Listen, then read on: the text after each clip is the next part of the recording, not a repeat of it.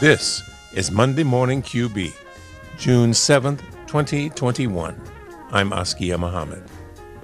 Today on the show, the Supreme Court takes up LGBTQ plus rights and family equality, closing the racial wealth gap. Israel's Prime Minister Netanyahu may be following the Trump playbook on handling defeat. New COVID-19 hate crimes legislation, plus a local expansion among the national labor organizing revival. Stay with us.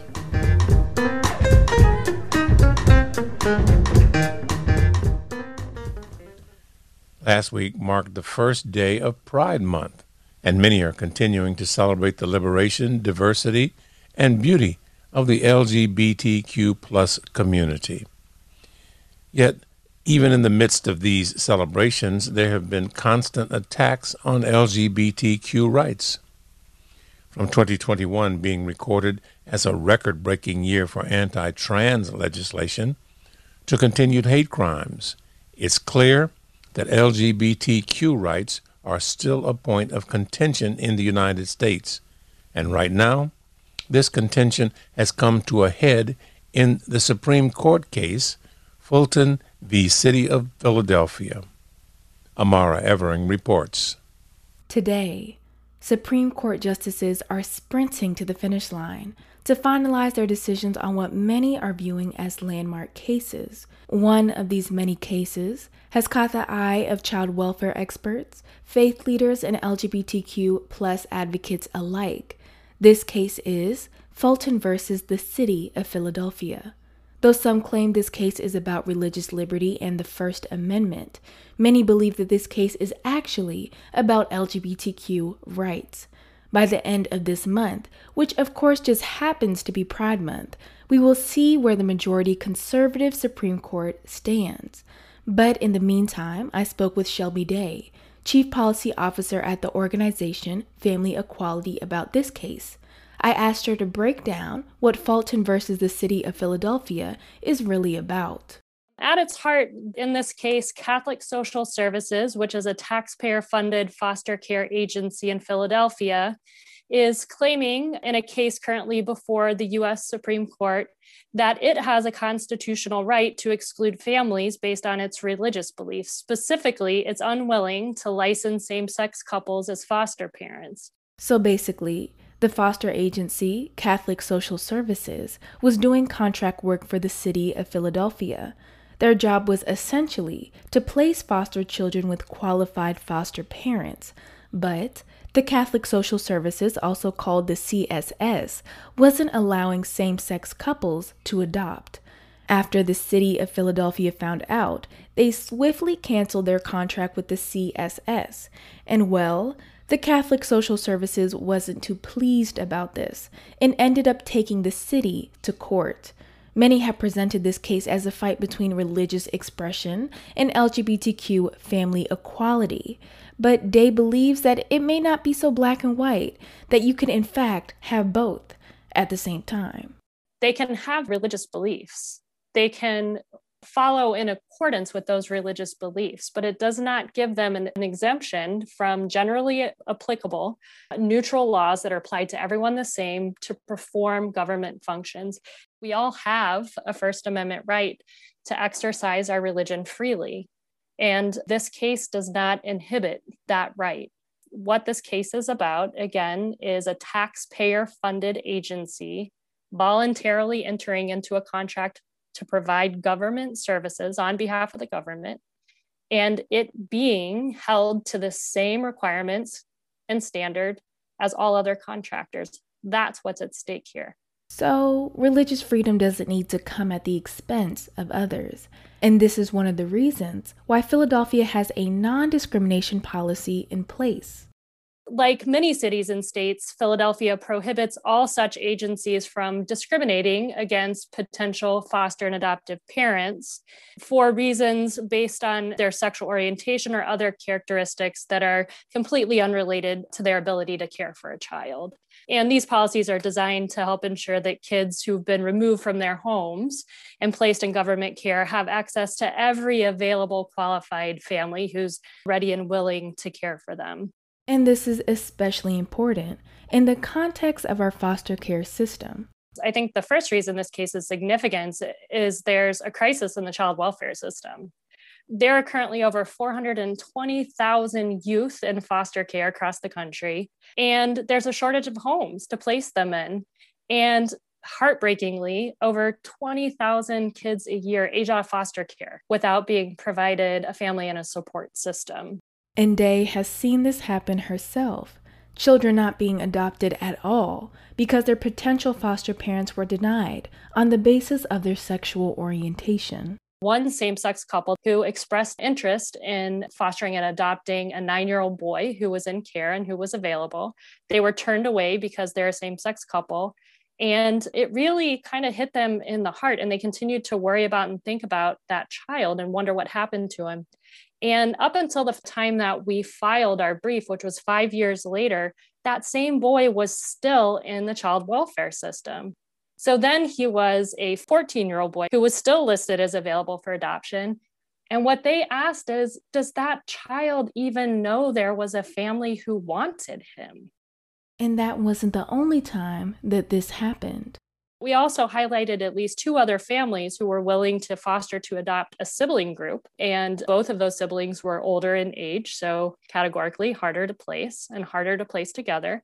And they were turned away, kept apart, and the children remained in the system as far as they know. And those are things that don't have to happen and that shouldn't be happening. As long as there are kids in care who need homes, we should be allowing any qualified, willing, and able foster and adoptive family to serve as families for these kids.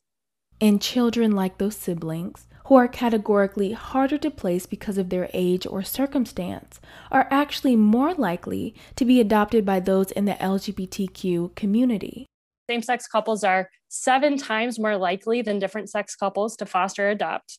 And historically, gay men and lesbians have been more willing to adopt harder to place kids, such as older kids and those with special needs. And so when you're talking about an agency like Catholic Social Services turning away qualified parents because they're LGBTQ, it reduces the size of the pool of available families for kids who need homes, and there's already a shortage. It also decreases the diversity within that pool of available homes for affirming placements for kids in care. And for many children, especially children who identify as LGBTQ, a diverse pool of eligible families is essential.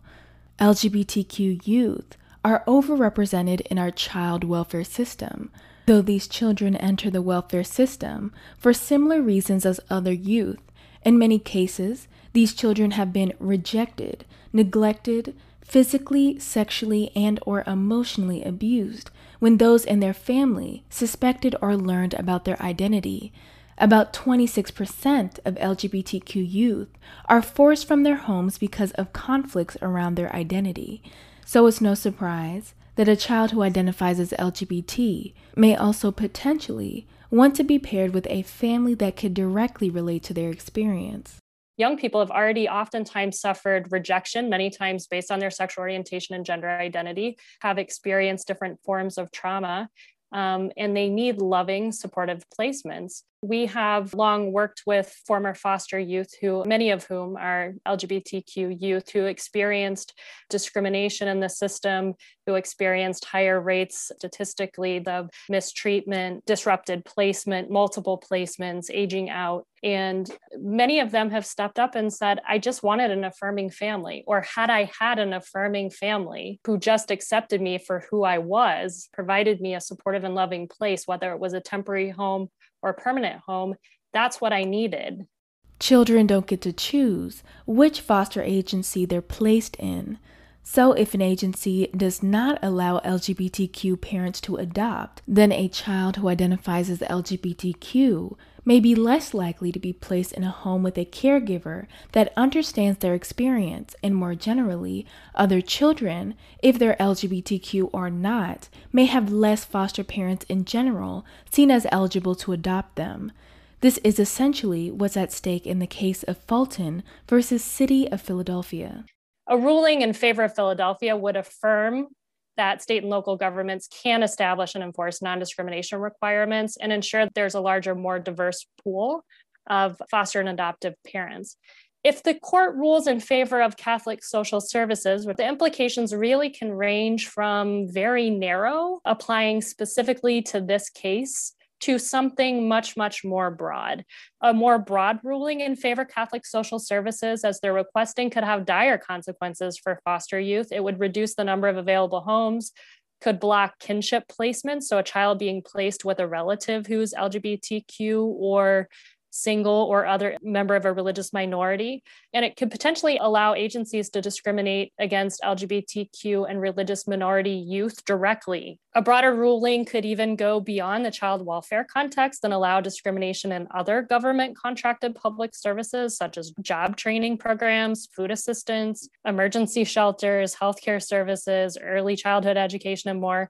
But even more so, we should be thinking about the implication that this decision may have on youth. We had even non-LGBTQ youth, young people who had spent time in the system and said, I just wanted a family to love me. I don't care if it was one parent or two. I don't care if it was an LGBTQ person or a straight person. I just wanted a family. And some of these are kids who aged out of the system. There's a young person with lived experience, Weston Charles Gallo, who also recently testified before Congress. He talks about the trauma he suffered in the child welfare system and how his two gay dads who brought him into a family as an older youth, and all of a sudden he had 6 siblings, basically saved his life, that he was on the verge of suicide.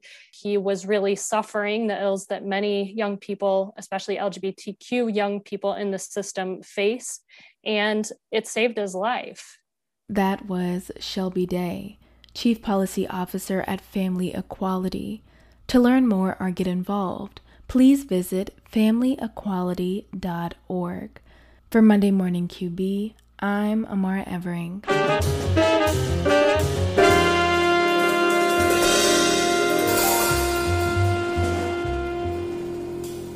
As millions took to the city streets last year to protest racism, pressure grew on elected officials to craft anti-racist policy.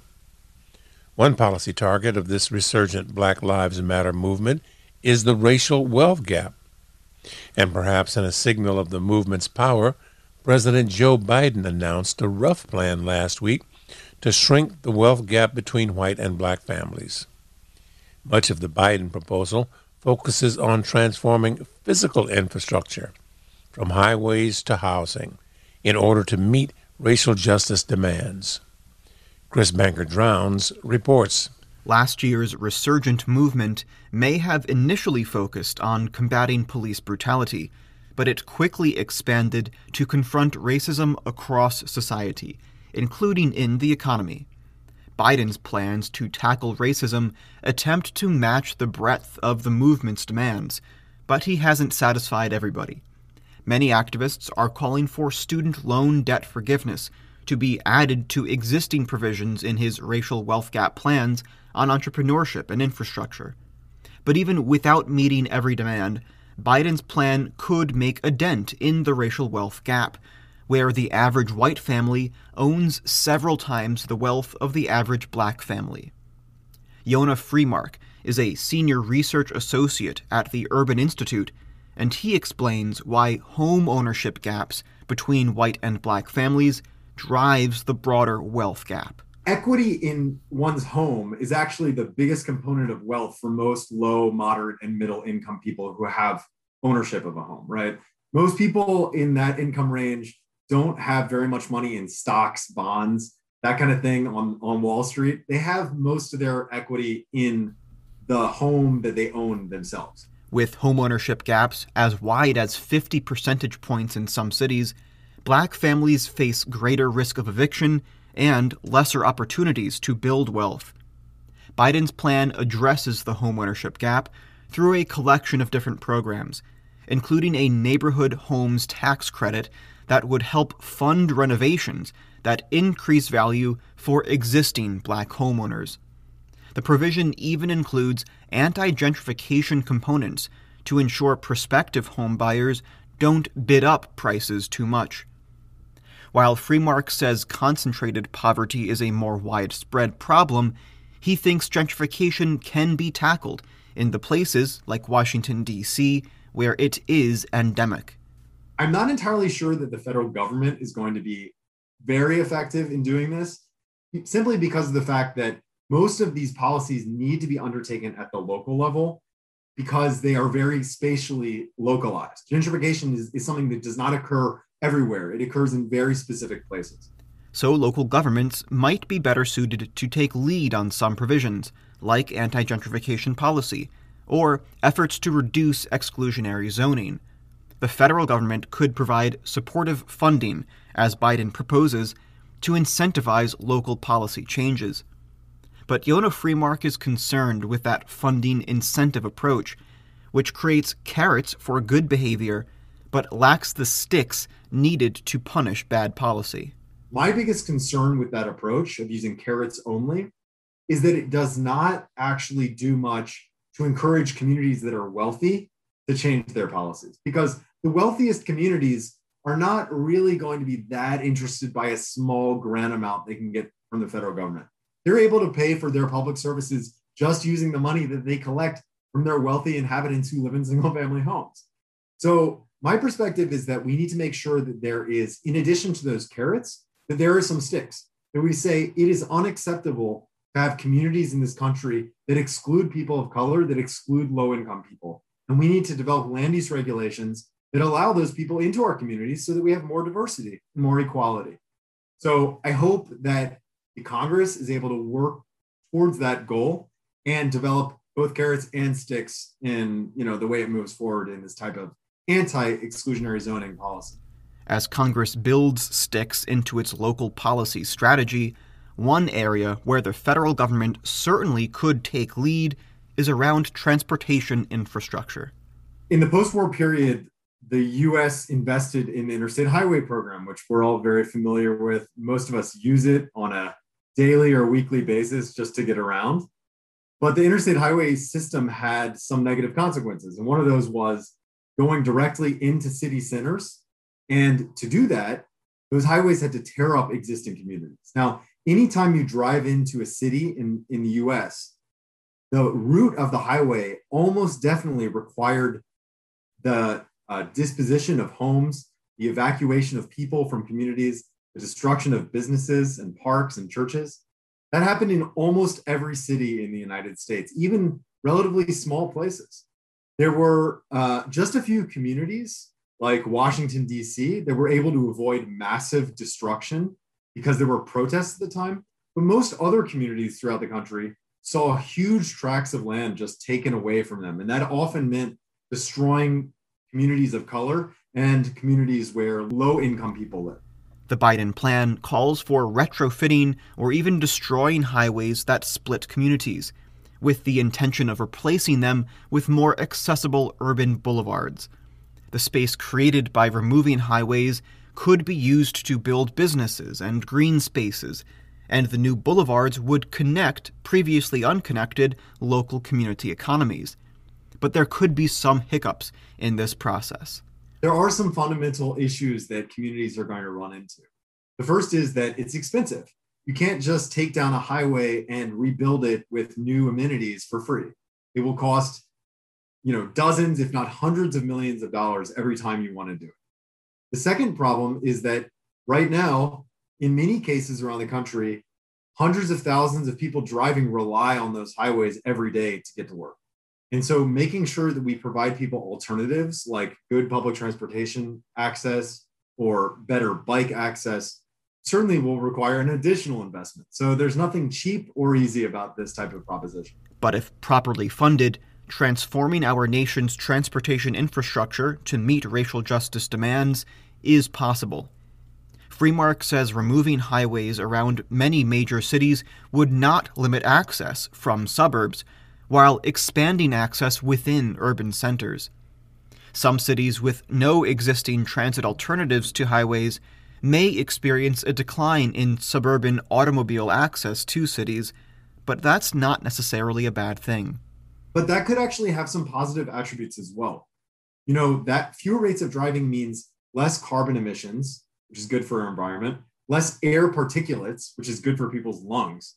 And it could mean more people taking advantage of existing and future public transportation. So I think that, there will be required to be a certain mentality change and change in the choices people make on the ground.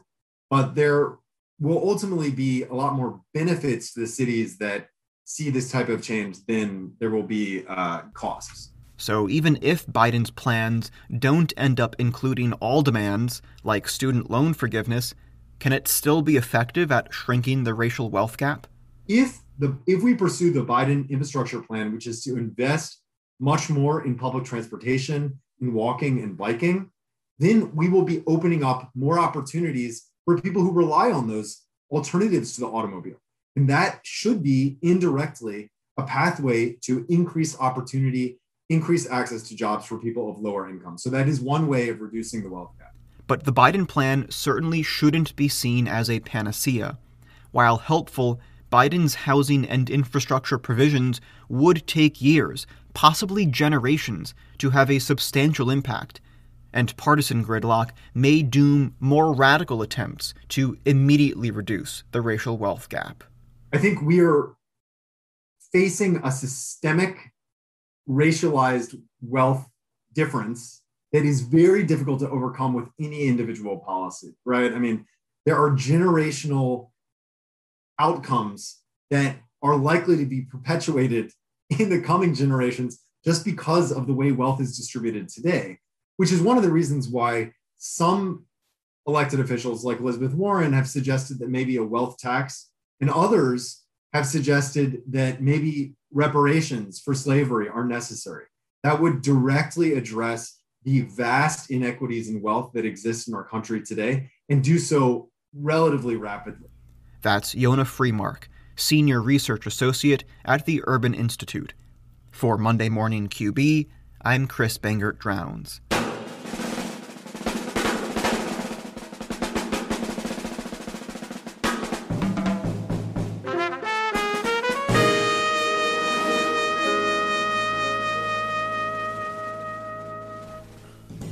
After Israel's fourth national election in just 2 years, Prime Minister Benjamin Netanyahu, the longest-serving leader in Israel's history, seems to be taking pages from his pal Donald Trump's playbook on handling defeat.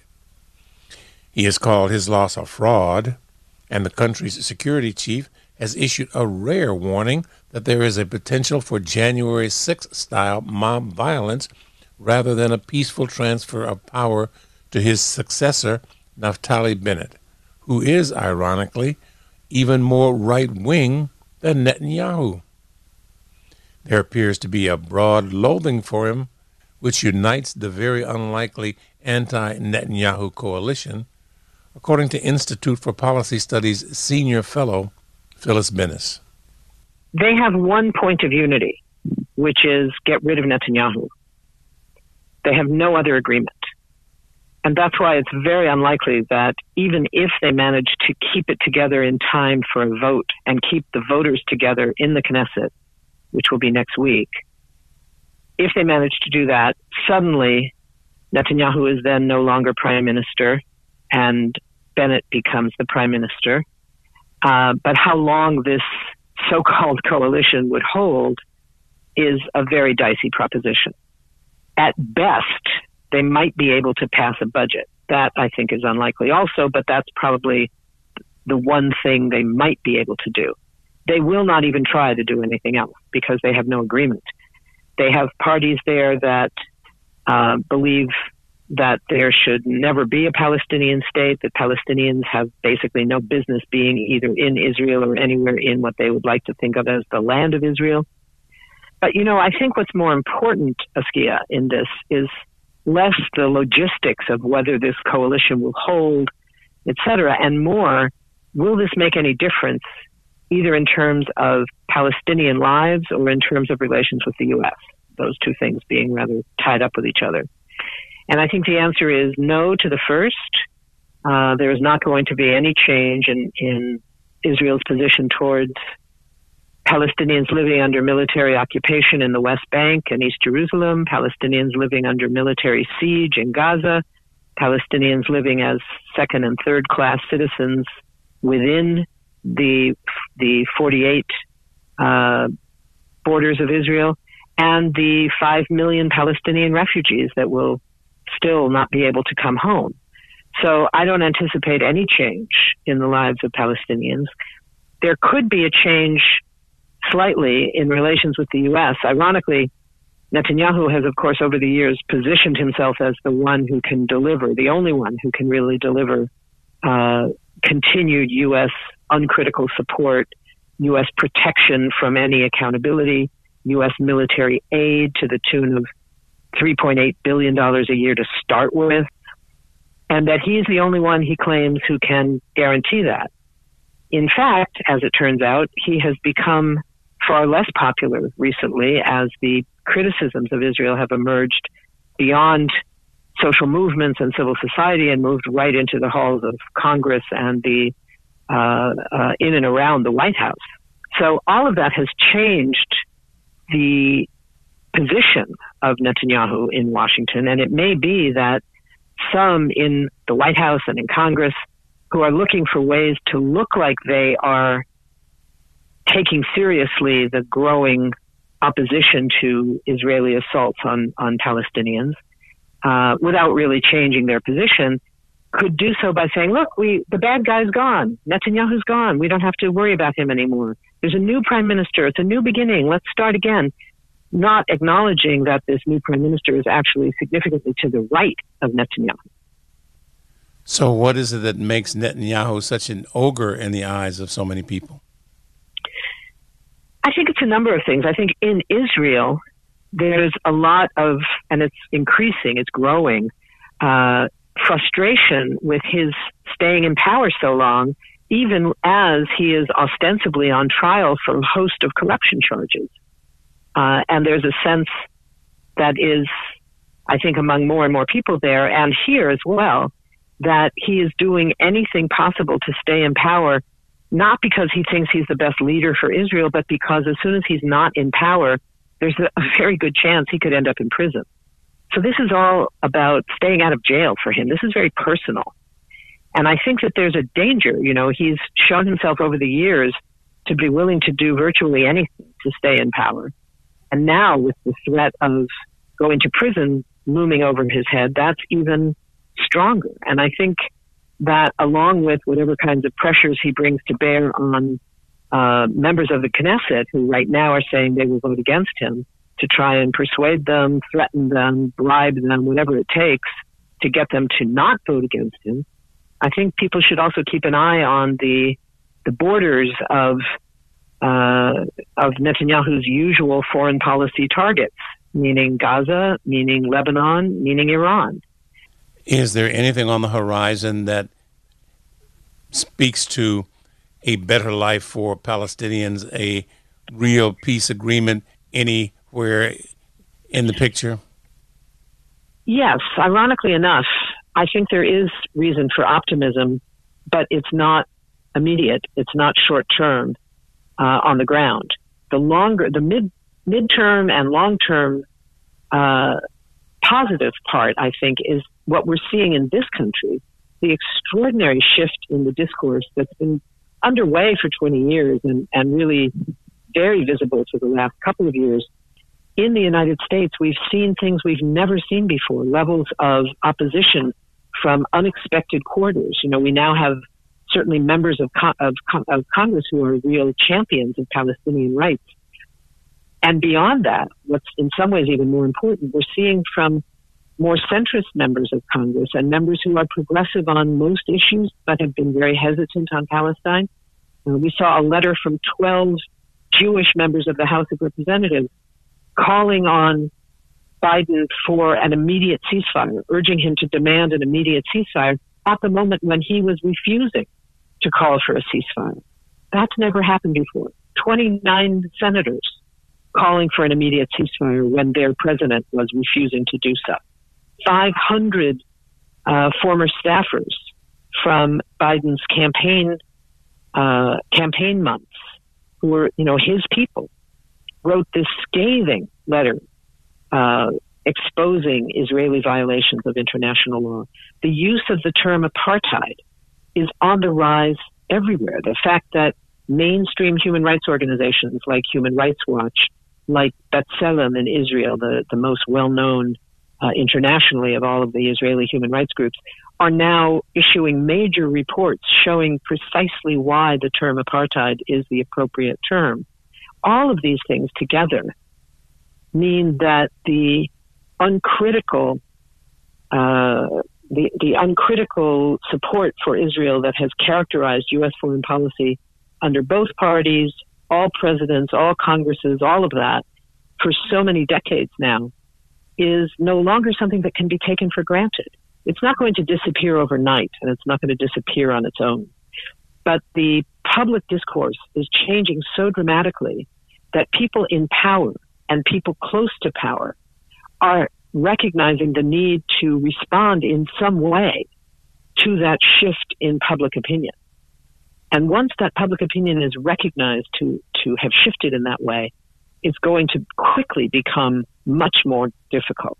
We're at a point, we have been at a point for a couple of years now, where there's widespread recognition outside of Washington that it is no longer political suicide to criticize Israel, if it ever was.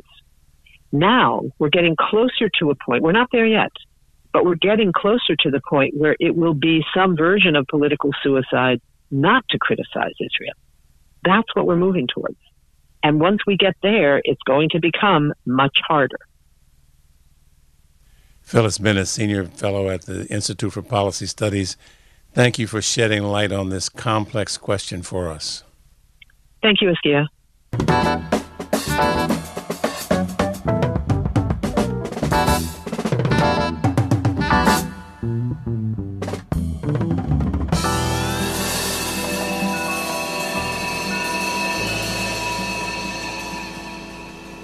Last month, President Biden signed into law the COVID-19 Hate Crimes Act. Written in response to a sharp rise in anti-Asian racist violence over the past year, the bill aims to speed up prosecution of hate crimes within the Justice Department. A major focus of the bill is to improve the reporting of hate crimes, and for good reason. Sue Goodwin has more. There are two main sources at the Department of Justice for national hate crimes data. Every year, the FBI releases a hate crime statistics report based on crime data voluntarily submitted by over 15,000 law enforcement agencies across the country. In addition to that, there is the National Crime Victimization Survey from the Bureau of Justice Statistics. Every year they sample over 200,000 individuals on their experience as a victim of a crime. Becky Monroe is director of the Fighting Hate and Bias program at the Leadership Conference on Civil and Human Rights, and she explains that when you compare the two reports, it becomes glaringly clear that a vast number of hate crimes go unreported. But if you look at the 2019 data, which is the most recent data available from the FBI, certainly you see continuing increases in hate crimes that are reported. But you also see something really important. For example, in 2019, 86% of agencies that submit data, they didn't report a single hate crime to the FBI. 86%. And that includes over 70 cities with populations over 100,000. It's ludicrous, right? Right. In fact, in 2019, participating law enforcement agencies across the country reported a total of 7,314 hate crime incidents to the FBI, affecting 8,812 victims. So how does that measure up to the fact that more than 250,000 people on average report being victims of hate crimes each year, according to estimates from the National Crime Victimization Survey. So the same Department of Justice is saying the official data we're getting from law enforcement agencies is that there's between 7,000 and 8,000 hate crimes occurring, but we actually know it's closer to 250. I say all of that because when you don't have data, you cannot focus resources, not only in terms of investigations and prosecutions, but also in terms of supporting the communities that are targeted for hate. So how do you account for this staggering gulf between the number of hate crimes that actually happen and those reported to law enforcement? It's what the Justice Department itself calls the hate crime disparity gap. Becky Monroe says there are many reasons, beginning with how hate crimes are defined across legal jurisdictions. Simply put, a hate crime is an incident that must include both hate and a crime. For the purpose and identification at the federal level, a hate crime is a violent or property crime that is motivated, in whole or in part, by an offender's bias against a race, religion, disability, sexual orientation, ethnicity, gender, or gender identity. But most hate crimes are prosecuted at the state level, and then it's up to states to decide what should be considered a hate crime, and many states disagree. I think the important thing to note, specifically with respect to the ways in which state hate crimes differ, is that different people are covered.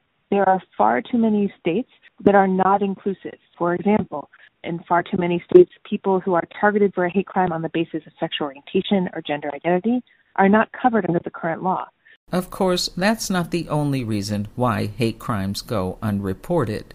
It's also about what actually happens when a hate crime takes place, how police on the scene respond, and how the community responds. One of the things I think is important to start from the outset is that we need to recognize that for many communities, in particular communities who are targeted for hate, they may not feel safe reporting hate crimes to law enforcement. And that is because of an ongoing history of violence by law enforcement against some communities who are targeted for hate, including, for example, communities of color.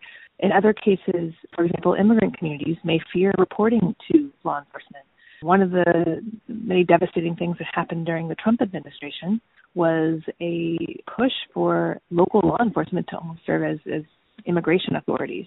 And I will say there was a resounding objection to that, including from many law enforcement officials who recognized it meant that people would not feel safe reporting any kind of crime, including hate crimes.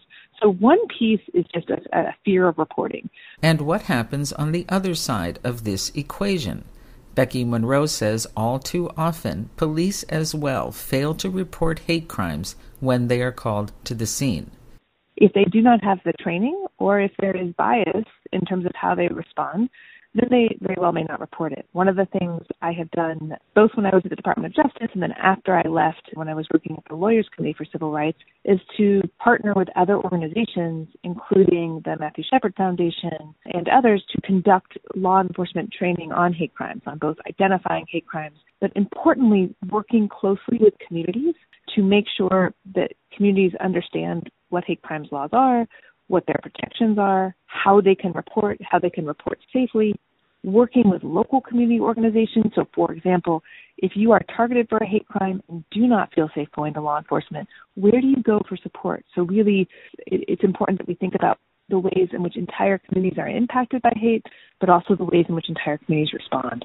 Becky Monroe is optimistic that the COVID-19 Hate Crimes Act will make a difference because prior to passage, it was amended to include the Jabara Hire No Hate Act. That bill is named after Khalid Jabara, a Lebanese-American man, and Heather Heyer, a white woman, both killed in clear acts of hate. Yet neither murder was reported as a hate crime. Key provisions from the Jabara Hire No Hate Act aim to improve hate crime reporting to stop that kind of failure from happening again.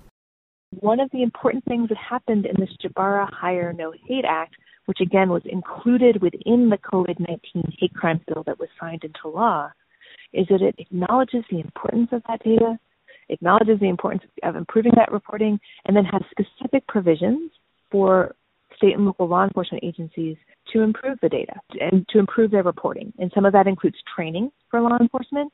Some of that includes increasing accessibility for communities that are targeted for hate to report.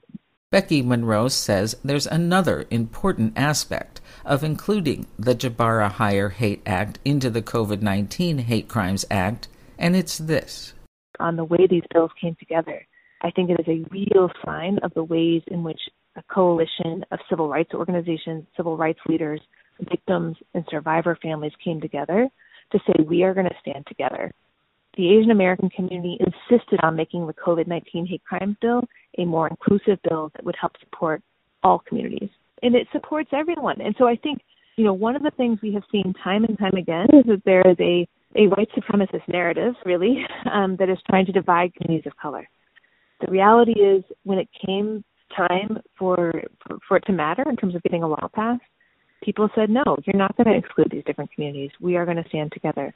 There is still a lot to be done in the fight against hate crimes in America, and it's important to remember why the battle is so important.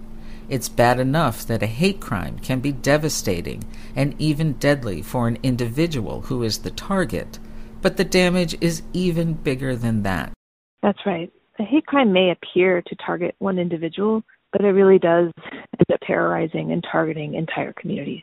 When someone is targeted for a hate crime on the basis of who they are, who they love, you quickly realize that it's trying to send a message. It is sending a message to an entire community that they are not safe and that they do not belong in a community. And that is why it is so important that we have a robust way of both identifying hate crimes, but also responding more effectively to those hate crimes, and that response include not only investigation, not only prosecution, but also include getting resources and support to the communities that are targeted and listening to those communities for them to tell us what they need. Becky Monroe, director of the Fighting Hate and Bias program at the Leadership Conference on Civil and Human Rights. For Monday Morning QB, I'm Sue Goodwin.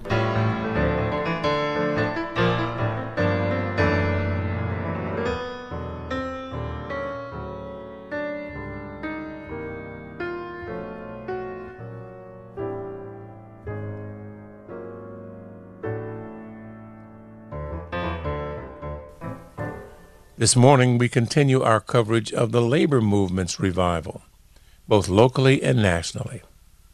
This revival is impacting corners of the economy previously untouched by labor unrest, from Amazon workers in Bessemer, Alabama, to white-collar workers in the District of Columbia.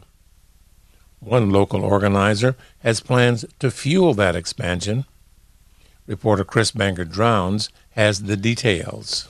The last 5 years, from the election of Donald Trump through the coronavirus pandemic, have permanently reshaped American politics.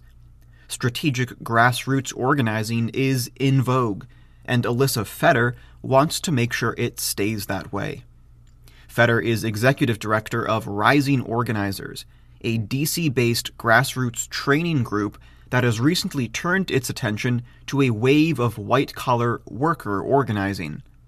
Founded in the wake of the 2016 election, Rising Organizers provides easy access to basic organizing training for movement newcomers, and Fetter hopes their new labor-focused curriculum will boost local unionization efforts in unorganized industries. But whether in labor or in electoral politics, the Rising Organizers training strategy is a winner. Rising Organizers was founded 2 weeks after the 2016 election because everyone has their ways of dealing with stress, and mine apparently is to start very large training operations. And we started it because we saw how progressives were trying to mobilize, but how many of them also didn't know where to start or how to act strategically.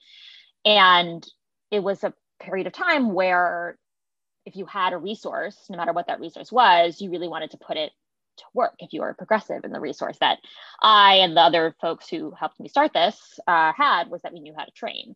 So we put up this training called Organizing for Non-Organizers. I thought 20 people would show up, and I would feel like I'd done my part and I'd go home. But 150 people showed up, and then 200 people showed up, and then 120 people showed up. And it just became very clear in the first 6 months that we were onto something that needed to be solved, that there was no one who was specifically creating spaces explicitly for new people, explicitly to get them on board, and explicitly to put them in rooms with each other, to learn together, to have an open space where you weren't expected to know anything except for your values, which is the most important part.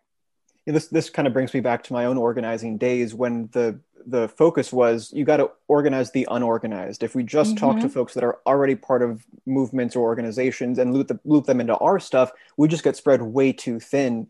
Right. But obviously the tough part is getting those unorganized folks into the space. And I'm curious, how did you do that? Yeah, and I think that's a really good point, because your story is a really good one, because as an organizer myself, I hear people talking about that all the time. Oh, I wish people would be more engaged. I wish they'd be more involved. Even just a base, I wish they would vote more. But there's no real analysis of the barriers that stand between people and their political participation. We have some just to be a total nerd for a second, we have some understanding of, for example, why people don't vote, which is the easiest metric to measure. And the most common reason that people give is that they think their vote doesn't matter. And that is part of a much broader system of people in this country feeling deeply disaffected by a political system that is not responsive to them. I don't think they're wrong. But I think that many of us who are in the political space think that they need to figure that out for themselves, or we need to show up at their doorstep and beg for their vote, rather than taking a look at the broader systemic problem that leads people to think that their political participation doesn't matter. This is something that has always made me a little bonkers. I wanted to solve for that problem for a long time, and Rising Organizers really created the opportunity to do so. To your question of how did we do that, I think a lot of it was the right place at the right time, in the right city for it. I think more than that, and the reason the organization has been able to continue is because this problem is as yet unsolved. There are not enough resources out there for people who know that there's a problem in their communities and don't know how to fix it. That was a really long answer. But I just really want to tell people to stop freaking out about voting. I mean, I want them to freak out about voting, but I want them to think about why it's a problem. Right. Yeah. Rather than just kind of saying, oh, people don't vote, why won't they vote? Right. Right. Like, let's stop lamenting. Not to be melodramatic, but it kind of reminds me of the Joe Hill thing. Don't mourn, organize, right? Like, let's not just be sad about people not voting. Let's not just be sad about people not forming unions or whatever else it might be. Let's actually go out and do something about it. Do the work. Yeah. Speaking of which, I mean, you launched this labor training recently, and obviously, I think this problem of folks knowing there's a problem but not knowing what to do is not just true in like the political world, but obviously true in the labor movement world. And we've seen a lot of revived interest in the labor movement recently. How did this training come together? What prompted it? And what kind of skills are you trying to get folks to have? At the beginning of the pandemic, one of our leaders, Emily, was a fitness coach at Solid Core, which is a very bougie fitness studio in not just DC, but all over the country. And when around a few weeks into the pandemic, things shut down, and then some things started to open up again. And Solid Core wanted for all of their coaches to return with basically no safety protocols whatsoever. The clients didn't have to be masked. There was no rigorous cleaning protocol. The coaches were cleaning themselves. They're not professionals in that respect. And there was no air circulation, just a lot of issues that were going to present themselves in an airborne pandemic. And Emily started talking to folks about what it would look like to organize to create some better working conditions under COVID. And since then, she's filed complaints with the National Labor Relations Board, which is a resource that she was pointed to by her fellow Rising Organizers alums. But the thing, and she's been very successful and won a lot, but that entire effort was really born out of Emily was in a place where she could use skills that she had learned, that we taught her. it wasn't, if in another universe, the same Emily sees the same situation and just doesn't do anything about it because she doesn't know how. But because Emily was in our fellowship program, Emily had all the skills that she needed to start having these organizing conversations. And because she's a member of our organization, our leadership, she had continued resources to keep learning and building her power at work to become successful. And so we really wanted to build off of that, off of the idea that you just never know when you're going to need these skills, and where having these skills at work is a particular circumstance where knowing how to organize is really, really helpful. And not a lot of people know where to start with that. So we'll help. Kind of makes me think that, clearly you didn't train everybody at Solid Core, but you trained one person and she was able to sort of be a seed in a way for the growth there. Right. Is that kind of the vision here, is that you train key people and they'll go out in whatever they are doing in their lives and sort of infect with the organizing spirit, whatever it is that they're doing? I like that. Yes. Yeah. I think what makes us interesting and special and unique is that we get to invest in the people who then go invest in everybody else. So, Emily organized, there's 400 Solid Core coaches. Emily organized 400, she didn't organize those 400 people, but she is organizing a community of hundreds. And she's not alone. A lot of our alums are organizing large communities. A lot of them are organizing in elections, which impacts thousands of people. A lot of them are organizing in mutual aid right now. And some of them are building new movements like Emily, and being able to really invest in their communities, no matter where that community is. And that's the joy that I get out of Rising Organizers, is that I don't have to have all the answers. I don't have all the answers. It is impossible for me to have all the answers. But what I can do is I can provide a set of skills to people who are directly impacted, who do understand their own lived experiences and their community's experiences, and they can go take those skills back and do something really impactful and important. And that's the thing that I think that organizing is often missing, and the thing I'm very glad that we're able to bring. That's Alyssa Fetter, Executive Director of Rising Organizers.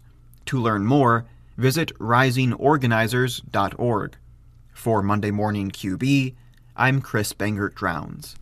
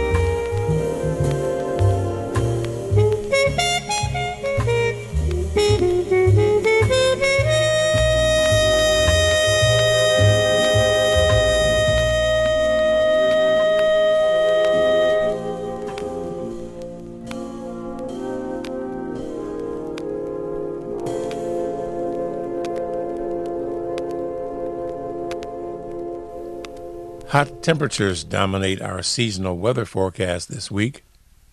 But in his time, trumpeter Miles Davis presided over the birth of the cool.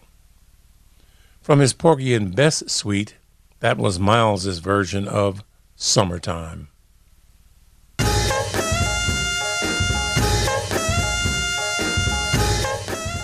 And that's our show for today.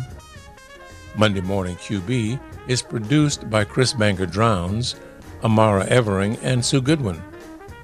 I'm Askia Muhammad.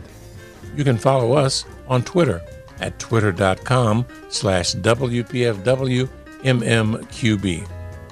Please stay safe, keep your social distance, and you may want to still keep wearing a mask for now. Thank you for listening, and thanks for supporting WPFW Washington and WBAI New York.